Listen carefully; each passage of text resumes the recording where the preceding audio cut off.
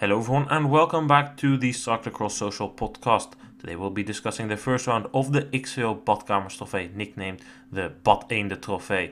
We will talk about the first round there, and with me here to do that are Twan. Hello. And Issam. Hey everybody.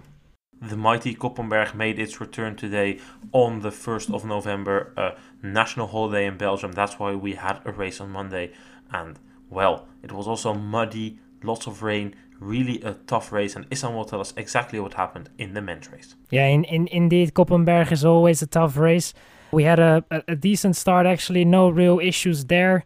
And it was quite obvious from the start that there were two guys just a little bit stronger than the rest of the field, and that was Eli Iserbyt and Toon Aerts. Behind them, we saw a strong Corné van Kessel, also Toon van der Bos, Daan Soete was there, and Michael van Toerenhout also in the beginning with Lars van der Haar. But it was very clear from the start that Eli Iserbyt and Toon Aerts were the ones that are going to be battling for the victory.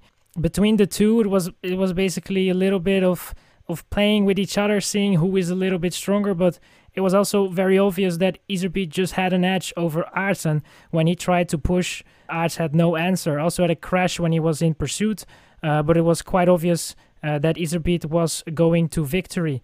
And then it was second place for Toon Aerts, who in his last lap actually was able to get back a little bit. The gap was 40 seconds and made the gap only back to 24 seconds. And then the battle for third, where Toon van der Bos for a long time was in that position, but in the end the more experienced Lars van der Haar was able to take third place and round up the podium on the Koppenberg Cross. Eli Iserbyt here today claimed his 8th win of the season, and I guess it's fair to conclude that in absence of the big three and their entourage, Eli Iserbyt is clearly the best of the riders who are currently here. And I mean, if you aren't here, you can't win, but sure, Toon Aerts can put up a good fight if he has a very good day, or Iserbyt has a slightly bad day, or the team tactics at Pauwelshuizen don't work out. But I think we just need to conclude and admit here that so far this season, Eli Iserbyt has simply been the best overall and certainly the most consistent. He should also mention, together with Aerts, Quinten Hermans, as he of course did win in Fayetteville and has looked like challenging Iserbyt a few times. Unfortunately, not everything going quite right for him. But as you said, indeed, so far, Eli Iserbyt has been the man of the season. And today he just showed it again. I mean, Aerts could do nothing. We came onto the Koppenberg at the end of the second lap, and Iserbyt just powered away from Aerts, gaining like 5-6 seconds on the climb only, and then after that he just extended. He had, I think, over a 30-second gap at some point, but Aerts put in a rapid fast lap, limiting the damage to 24 seconds. Of course, not irrelevant considering this is the classification on time, and every second can count towards the end, so I guess that's good news for Aerts. But Aerts never really was able of challenging Iserbyt, just showed he was the best, as I already mentioned. I don't want to keep repeating myself, so where do you guys think that Eli Iserbyt stands with what we've seen from him now when the big cyclocross stars come back from their well-deserved rest after a busy road season? I think personally Iserbyt made a huge step from last season. It's not like huge in terms of performance, but I definitely think he matured in a way. Obviously, it's a back-to-back victory. He won in Overijse and he won again today. And I think that alone is already very, very hard to do because there are not many that are able to win both in Overijse and on the Koppenberg. So I think, it will be hard to place him now with those guys because we don't know what the level of a Van der Poel, of a Pidcock, of a Wout van Aert will be when they return back to the field. But I personally think that this year might be the year that Iserbyt is going to be able to challenge the guys, and especially when they're a little bit more at the back. In certain races, I think Iserbyt is just going to be able to, I wouldn't say win, but he's definitely going to be able to bring up a fight. It has been the conversation for the last 2 years-ish already. Can they actually challenge the big guys when they come back into the field? And I think at the start they will have their moments and they will make it a bit tough, make the races interesting as Van der Poel, Van Aert and Pidcock work their way up the starting order and collect some UCI points to not have to start from the back. But once they really get back into crossing. They are starting from the first, second row again, and they have found the rhythm again. I don't think Iserbyt is going to be close just like the past seasons. Yeah, I mean, the record Iserbyt has put in the last 2 years does speak against him, but I do think Iserbyt gets better every year. And of course, he looks to excel when it's a bit warmer. The cold, the rainy conditions, which we are probably going to see more in December and January, seem to suit him less. The thick mud also seems to suit him a bit less. But yeah, the Iserbyt I've seen this season so far looks to be handling the mud okay. I mean, Gita had a lot of thicker mud. There he got third. But the Fayetteville was also pretty muddy. He got second, which maybe wasn't a true representation of his form. But, well, it looks that Iserbyt has improved. Will he be able to consistently fight with Van der Poel and Van Aert? I don't think so. I think these riders are above the rest. Pidcock, well, he's a bit of an unknown. Last year he could fight on certain parcourses with them. This year, I hope he's made a step that he can consistently compete with them and we can see three-way battles.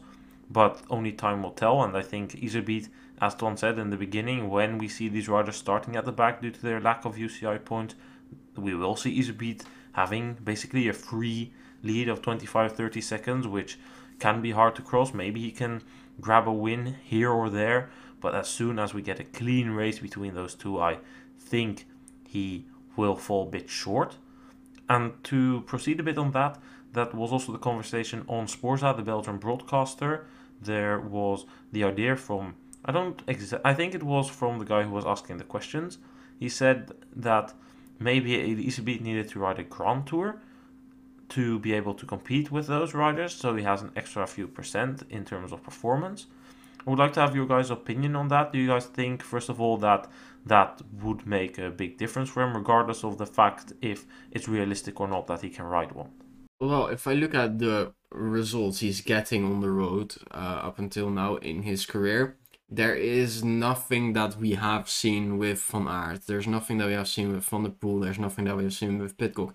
There is no real road results that you're like, there is a very good road rider in there and he can actually challenge himself in like a meaningful winning way at the higher levels. So I just don't think it is at all realistic to talk about such things.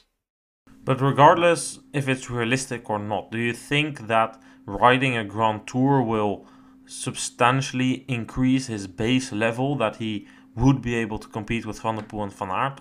Or is that maybe just not even on the table because he doesn't really get these road results, and he would basically be peloton filling in a Grand Tour?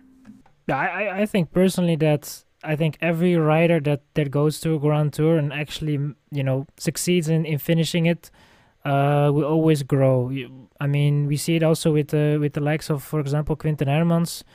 I think before the Giro, he was obviously a guy that was strong, but I think definitely that the Giro made him a better rider in a way, and it helps obviously with volume, it mentally as well. I think it was Adrie van der Poel was also talking about that for him it's way different when he comes from a Tour de France in the summer and then he goes to the field. For him, it's also mentally he can prepare himself better because it's then only an hour instead of looking towards that hour as a very long time period in a way of a race. So I think it wouldn't harm him to do a Grand Tour, but I just don't know how realistic it will be to materialize something like that. Yeah, I don't think it's realistic at all. If we look at the situation on the road, there are a whole lot of World Tour teams. Then Alpes and Phoenix, of course, they get the invite because they are the leader of the Pro Conti rankings, because they actually have a phenomenal squad with Van der Poel, Philipsen, Merlier. We can continue with a couple of other names, but, well, they get that invite. But Paul Sauze, as Twan said, Iserbyt doesn't really get these results. They don't have the riders. And then we come to the point, there's this other team on the road, Bingle, Paul Sauze, which is the opposite of Paul Sauze, Bingle in terms of naming, same sponsors. Mette Penninger said he doesn't want to send Iserbyt on loan there for the summer and then have him back because he would work with different staff and different things, and he doesn't want that, which in my opinion is weird. He said he would rather invest the well, it's probably you're speaking about hundreds of thousands of euros to become Pro Conti and ride that schedule, so Iserbyt could have a shot at riding a Grand Tour. But, Twan, we just can't see him get a wild card for any of the Grand Tours. The wildcard situation as it is it's very tight, and I think Alpecin Phoenix, if they didn't have the automatic spot, would still get 1 or 2 for the Grand Tours, but even they wouldn't be able to get all 3 because the Giro wants to invite the Italian teams, the Tour de France wants to invite the French teams, and the Vuelta wants to invite the Spanish teams. It is extremely hard in the current system to get in there anyway, and they just don't have any of the attractive things to actually get them in.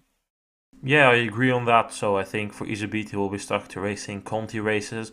Nevertheless, great performance by him today to take the win ahead of Toon Aert. The teammates of Toon Aert, Lars van der Haar, got third after a pretty slow start to the race, but good recovery, comfortably in that third place. Solid ride by his countryman Corné van Kessel to claim fourth. Fifth place, Toon van der Bos, another very solid ride by him today. Then we find a duo of Deschamps Hens Maas, who ends 6 and 7, Tom Meeuwse and Lander Looks. Then we see Michael van Toerenhout in 8th, Jens Adams in 9th, and Thijs Aerts in 10th. There are quite some names missing in this top 10. Quinten Hermans not here. Vincent Baasams could perhaps have gotten a top 10 here, but you need to make choices. And a bunch of under 23 riders who rode their designated under 23 race. However, I think we should mention that duo of Deschamps Hens Maas, Meeuwse and Looks, 6 and 7. Great ride by them, even considering the absence of certain riders. I think the sponsor can be very happy with that result. No, I would be happy if I was director sportif of the team. You know, it's definitely good to have those. It's a televised race, so I think it's important if it's a televised race to be in a top 10, even in a top 5. I think 6th and 7th is definitely not bad, considering that they're missing their main riders in a way, if you can call them like that. I think what also played a big role is the fact that they were not present in Overijse at the World Cup, and I think Overijse, it was a very tough race, and I think that played a big role in the fact that they are 6th and 7th in the race. Also, next to the fact that there are not so, the field is not very spread in a way, because there are not a lot of riders like you mentioned, or we miss some riders that you mentioned. So, yeah, I think it's a very good performance overall. Yeah, maybe a bit disappointing performance by Michael van Toerenhout, who ended just behind them. But Twan, van Toerenhout had a fast start, exploded pretty bad, but coming over the finish line, he didn't look good, did he? No, it looked terrible, and so was the result and the performance, to be honest, because here you expect him to be challenging for that podium, and instead he is coming in 8th behind Lander Looks, which is just not someone you expect him to have to battle with. A really bad day for Michael van Toerenhout, and let's hope for him that he can swiftly move on toward the European Championships. Well, I think we've covered the men's race then, not really that much to say, but it's the Koppenberg. The Koppenberg doesn't lie, gaps were big pretty early on in the race, so not much to say.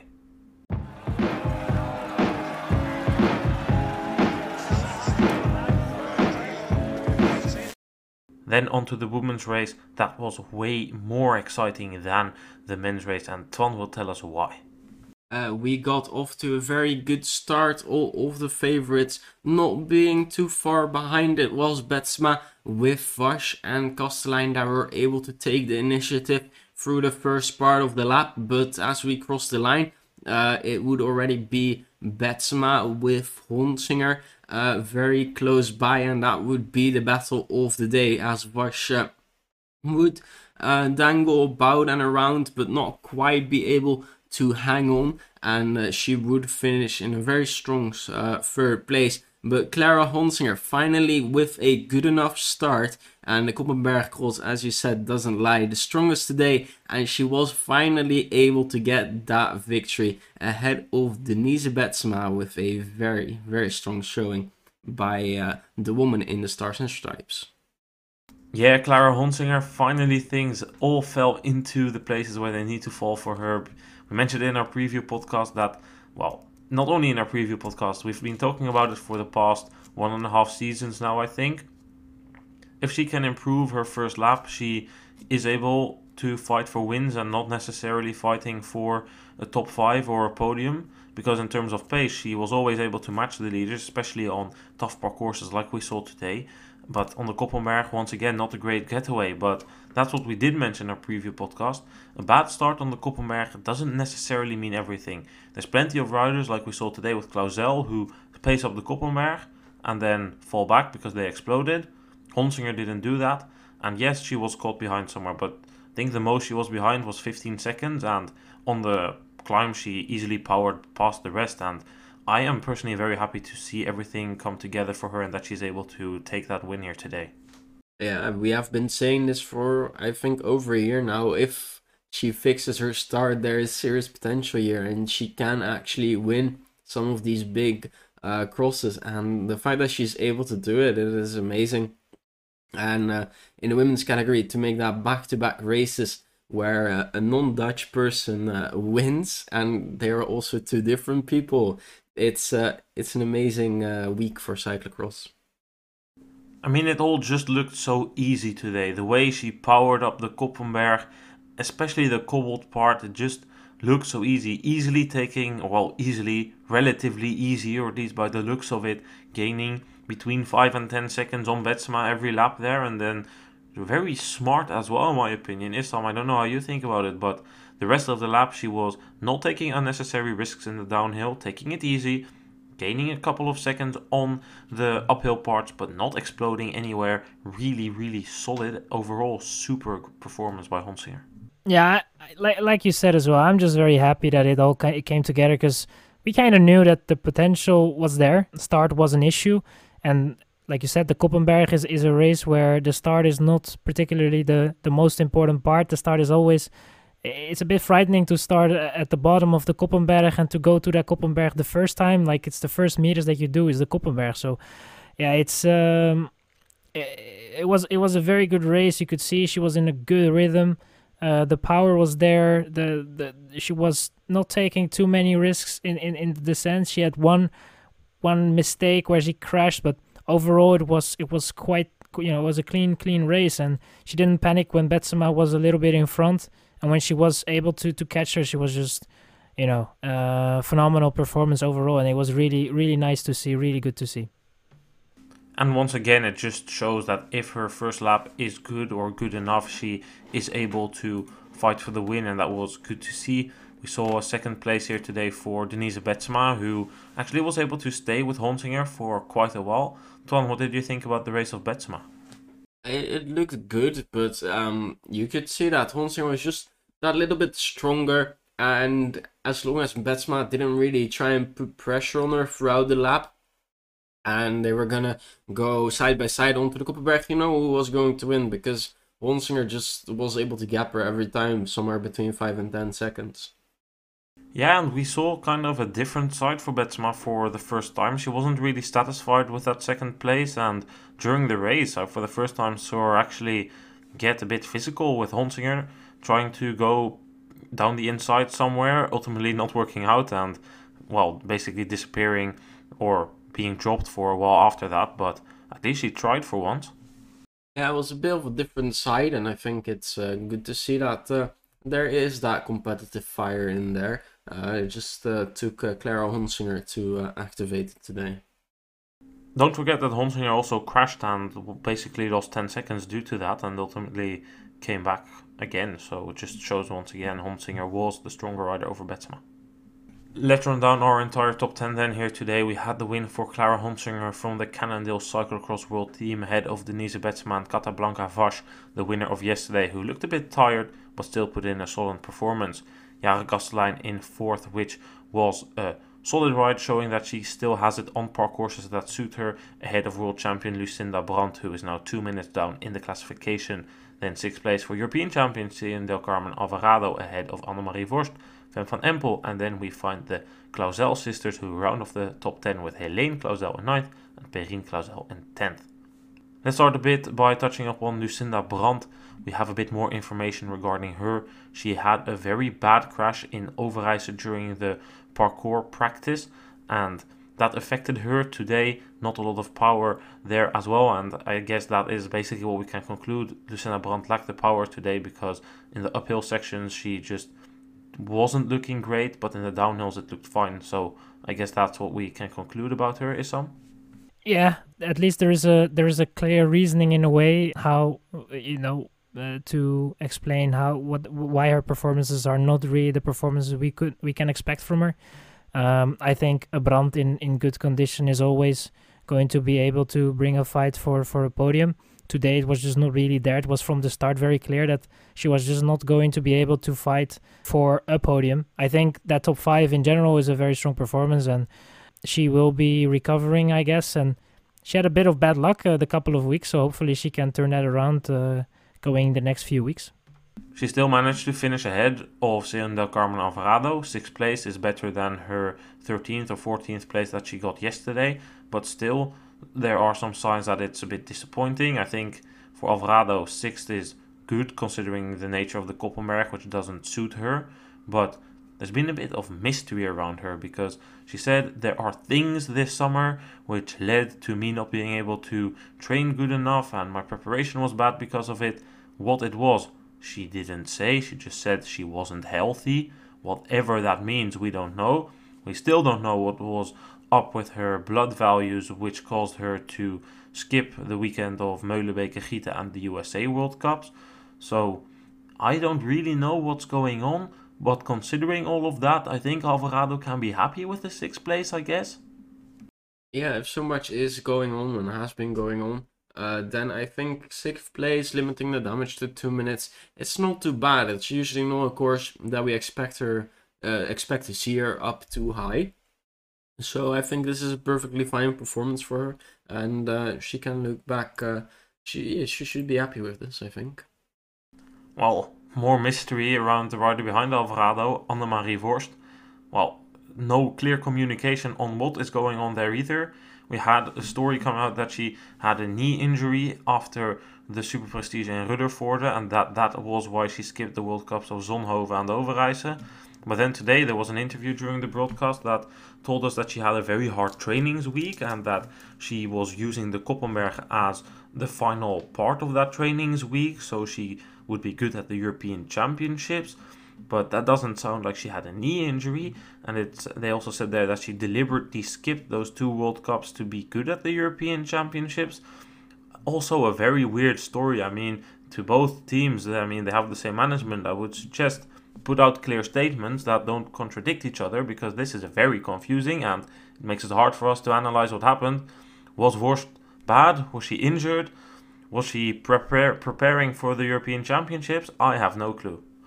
Well, I heard that interview as well when I think it was the trainer of Worst, or at least someone that was involved in what she's doing, and he was stating that he thinks he thought at the beginning of the race, or at least I think 1 lap or 2 laps into the race, that Vorst would have a second attack midway through the race. While you could clearly see that Vorst was really properly struggling.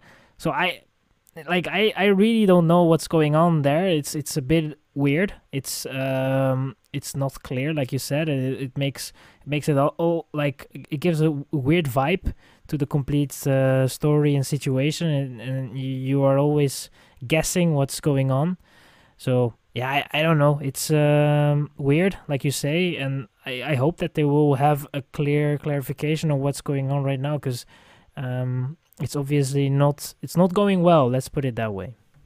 Well, I guess next week we'll see at the European Championships. I mean, apparently everything was to be good there.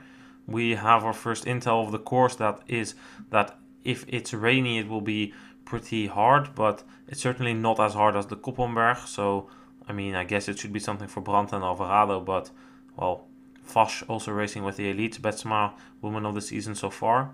We will see. Something that also catch my attention today was Millie Cousins, who ended 12th at the end of the race, was in the top 10 for a while. We mentioned her in our preview podcast. 12th place, very solid by the young British rider from Eco Kreeland, in my opinion. To be able to do that on such a young age, on such a parcours, it's really amazing. She was also quite good last year. So clearly it's a course that she very much so enjoys, and hopefully she will be working her way up the ranks over the coming years and keep building on these performances. A final rider I would like to mention here is the young Belgian rider Fleur Moors. Just turned 16 years old, I think 2 weeks ago. So to finish the Koppenberg Cross and then also in 24th position as a first year junior, also born in mid-October, it's truly a special performance, and she beats a rider like San Krees she's just behind Amaria Meller and Me Björndal Ottestad, who have been doing good in smaller C2 races, and I mean, close to a top 20 here is also a very good performance, and maybe this is one of the Belgian talents that looks to be coming through, which, in my opinion, would somewhat be necessary considering there is a big lack of talent coming through in Belgium. Well, with that said, let's take a short look at the men's under-23 race. We saw there a great battle between Pim Ronhaar and Cameron Mason. They really pushed each other to the limits, with eventually Pim Ronhaar being the winner there, defeating Cameron Mason by only 6 seconds, both riders falling across the line as they were so tired. I mean, we're not going to go into a lot of details for this race, but I would like to mention this. I just couldn't not mention this great battle, and Cameron Mason continuing that forwards trend that he started yesterday with that 9th place in Overijse. Yeah, I think that Cameron Mason is just starting that upwards line like you're talking about, and is only going up.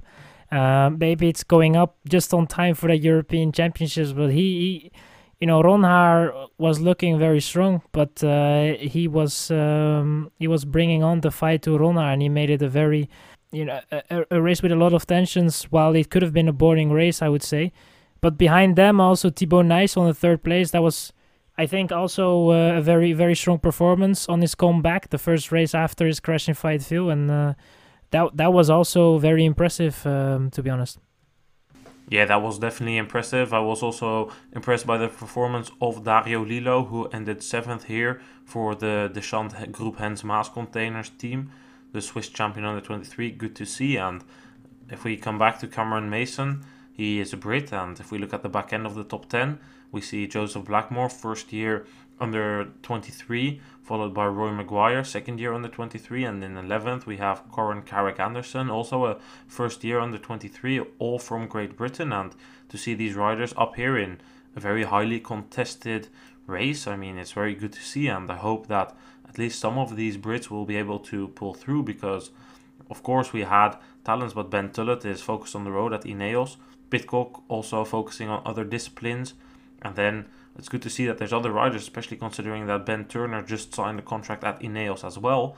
And although he will be looking to do cyclocross together with Pidcock, it probably also means that he will be focused more on the road as well now. So it's good to see, as I said, that there is also more British talent coming through. Yeah, it is amazing. Great Britain just really keeping on developing these very fun young talents, and really settling themselves in as the 3rd cross country of the world. Then let's run through some of the other UCI results in Europe of this weekend. Let's start in Italy. There were 2 races. The race today was in Cremona, and it was won by Jacob Dorigoni in front of Gioele Bertolini, who sprinted it out for the win, with Filippo Fontana being dropped in the last lap, ending in 3rd. The women's race there was won by Silvia Persico, coming off a very strong performance in Overijse, ahead of Sara Casasola and Gaia Realini in 3rd. Yesterday's race in Italy then was run by Davide Toneatti, ahead of Jacob Dorigoni and Gioele Bertolini. Dorigoni and Bertolini had mechanical issues which caused them to drop back, and they ultimately couldn't recover from that. The women's race there was won by Gaia Realini, ahead of Sara Casasola and Rebecca Gariboldi. Today there was also a C2 race in France, in Dijon. Not many French top riders at the start, but it was Valentin Guillot who took the win, ahead of Jan Gras and Anthony Dumont.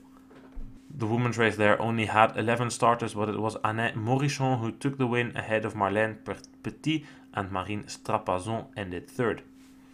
Well, there was also racing in the United States. The USCX series might have ended, but there was racing in Indianapolis On Saturday it was Gosse van der Meer who took home the win in front of Scott Funston and Cody Cup. Not many of the big American riders there, plenty of them decided to take some rest. The day after that, Gosse van der Meer had mechanical issues, so that left Scott Funston able to take home the win. 20-year-old American defeated Caleb Swartz and Jules van Kempen for third place. Both women's races there were won by Sunny Gilbert. The 42-year-old American is still able of doing it. On Saturday she beat Emily Werner and Erika Savetta for the victory. And on Sunday there were two other riders on the podium. It was Anna McGill in second and Lizzie Gunsols in third. We are coming towards the end. There was a C2 race in Munich around the Olympic Stadium. This is actually a race that wants to become World Cup. It was Marek Konwa who took home the win in front of first year under 23 Matej Stansky and Tom Linder. The German ended third. Honorable mention for Heinrich Hausler who ended 8th there. Women's race there in Munich was won by Zemanova ahead of Jacqueline Schrenneblij and Elisabeth Brandau. Our final race here then was the Grand Prix de Comtern, which was held on Saturday. C2 race in Luxembourg. Men's race was won by our Spanish hero Felipe Orts ahead of Lander Looks and Thijs Aerts. Marie Schreiber was able to claim the victory on home soil ahead of Fauve Bastiaansen and Suzanne Verhoeven. Well, we have certainly rounded it off our trip through Europe and also across the ocean to the United States to look at these results. And we've covered the Koppenberg, so I think we've had it for this weekend. Twan and Issam, thank you for being here today. Thanks for having me on. Thank you. We will be releasing another podcast tomorrow with Erwin Vervecke. Three-time world champion is joining us to talk about the reforms of the Cyclocross World Cup. Certainly worth listening, so make sure to tune in for that episode of roughly 35 minutes. If you like this episode, please share it and give it a rating, and we will be back as said tomorrow, and after that with a European Championships preview. Catch you guys then. Goodbye.